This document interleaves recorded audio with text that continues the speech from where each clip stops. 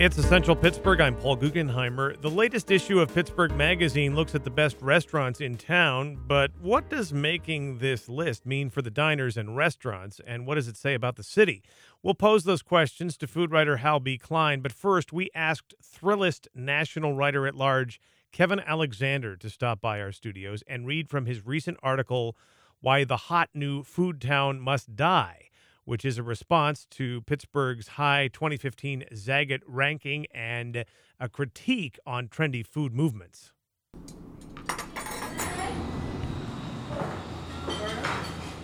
It's Thursday night in America's hot new food town, and everyone wants to be in the mix.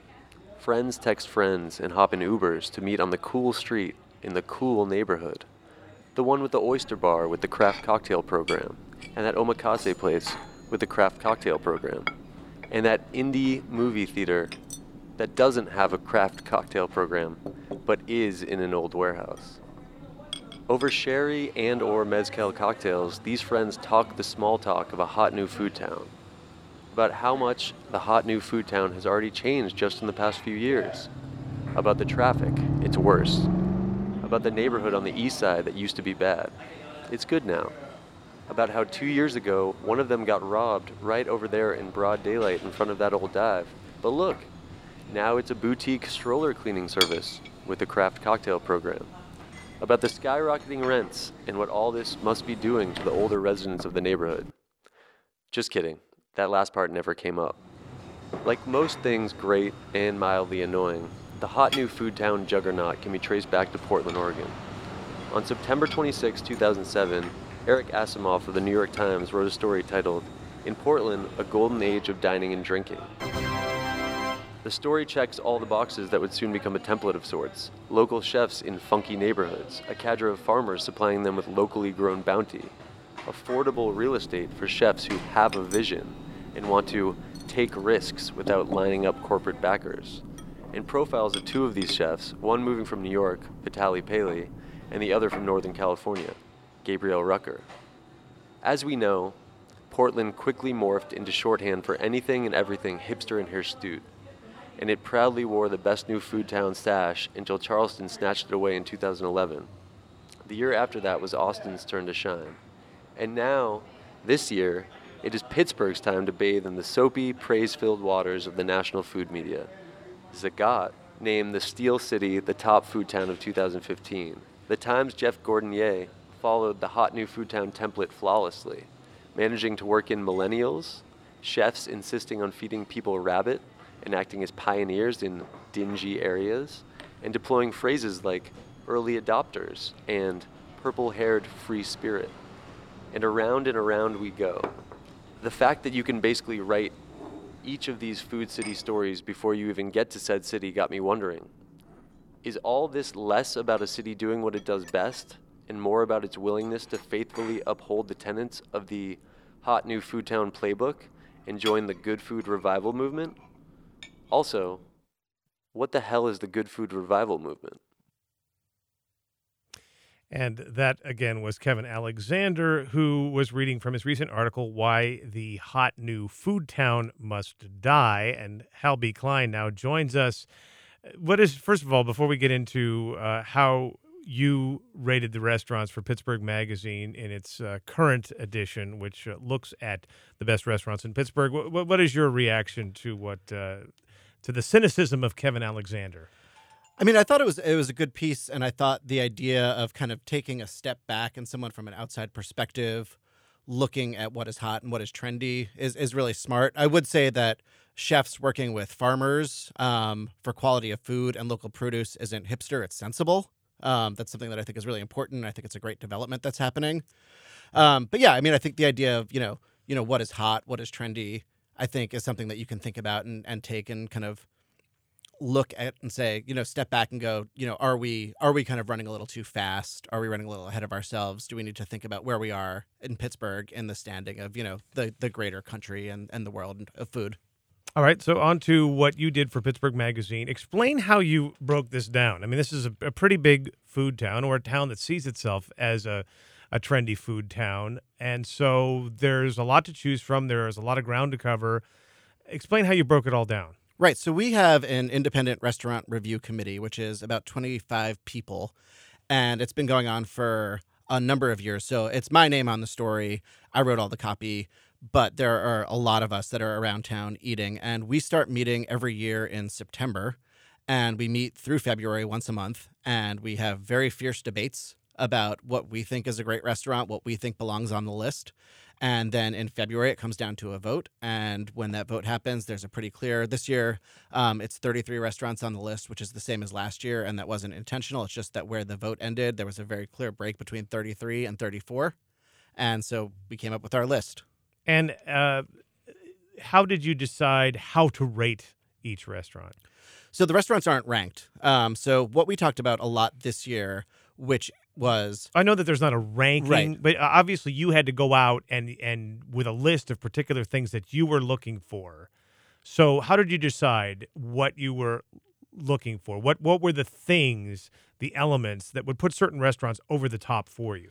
So for me personally, at least, I'm looking at, is the restaurant serving the mission that it says it is? Because right now the definition of what is a restaurant has changed and broadened so much that if you look at a place like La Trek that's on our list, which their mission is fine dining, right? Uh-huh. So are you going there? Is service impeccable? Is sourcing impeccable? Is the timing impeccable? Is everything living up to a fine dining standard? Whereas if you look at a place like the Vandal, which is very casual, very cool, it doesn't need to have that same element of table service because that's not what they do there. So is it, do you feel comfortable? Can you get in and out quickly? Is the food still coming from a good place? But bottom line for everything is, am I leaving thinking, man, that was a delicious meal. I'm really happy with that. So it's about having a good restaurant experience. Right. A great restaurant experience. Of course, for me, the first thing is everything can be great, but if the food isn't good, then for me, nothing else matters. But the experience pays into it, of course. Right. I was going to say, the food is obviously the most important thing, but there has to be more about it than just that, right? Sometimes, yeah. I mean, it depends on where you're going, and it depends on what's happening, and it depends on, if a place is billed as a casual place, then again, like service doesn't need to be in quite the same way. But of course, you want people to feel friendly. You want people to feel like you're being taken care of. Hospitality is extremely important. All right. So again, Hal B. Klein, food writer, who was involved in putting together the current issue of Pittsburgh Magazine, which looks at the best restaurants in Pittsburgh. So let's talk about some of the best restaurants, as many as we can get to in the next couple of minutes that we have. Yeah, so what I loved about this list is how diverse it is. So I mentioned La Trek, which is at the Nemacolin and Woodlands Resort, which is about an hour and a half away, which is a real fine dining pinnacle. And then you have somewhere that's quite on the other end of it, which is Smallman Galley, which is all 4 restaurants in one. That's very casual. It's, it's a food hall. You go up, you order from each chef, you order from each counter. They text you and you pick it up. And then there are a bunch of other places that are in between. So my favorite restaurant to go to is a restaurant called Chengdu Gourmet, which is in Squirrel Hill, which is a Sichuan restaurant, which just is the chef there. We honored 6 different chefs this year also for being really outstanding at what they do. So that is a restaurant that I love. It's just the chef there, Wei Zhu, is just a really amazing, talented chef.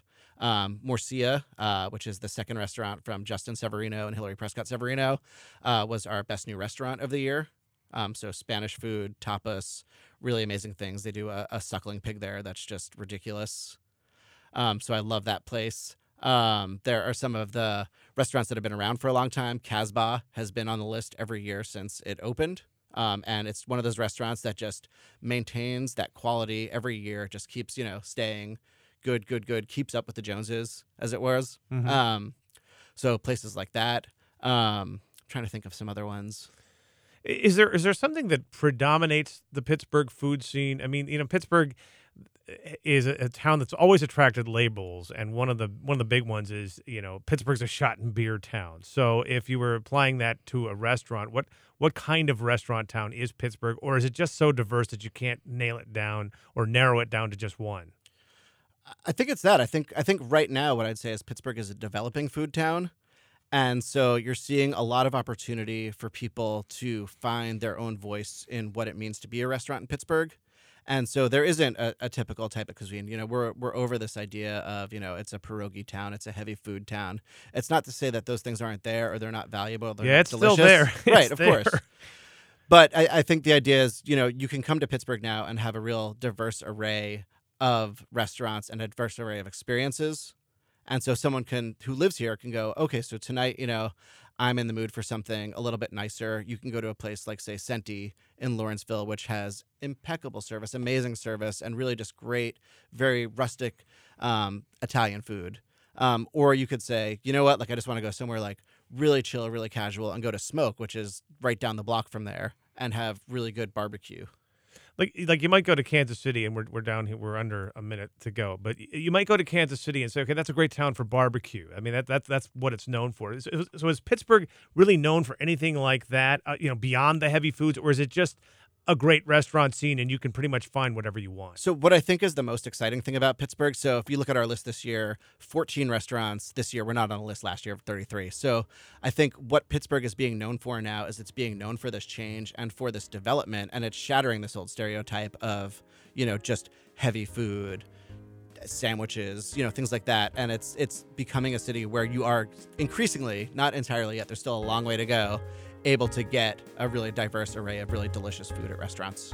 Hal B. Klein, food writer, the man behind, along with others, the current edition of Pittsburgh Magazine, which looks at Pittsburgh's best restaurants. Hal, thanks for being here. Thanks for having me on. I'm Paul Guggenheimer. So long for now.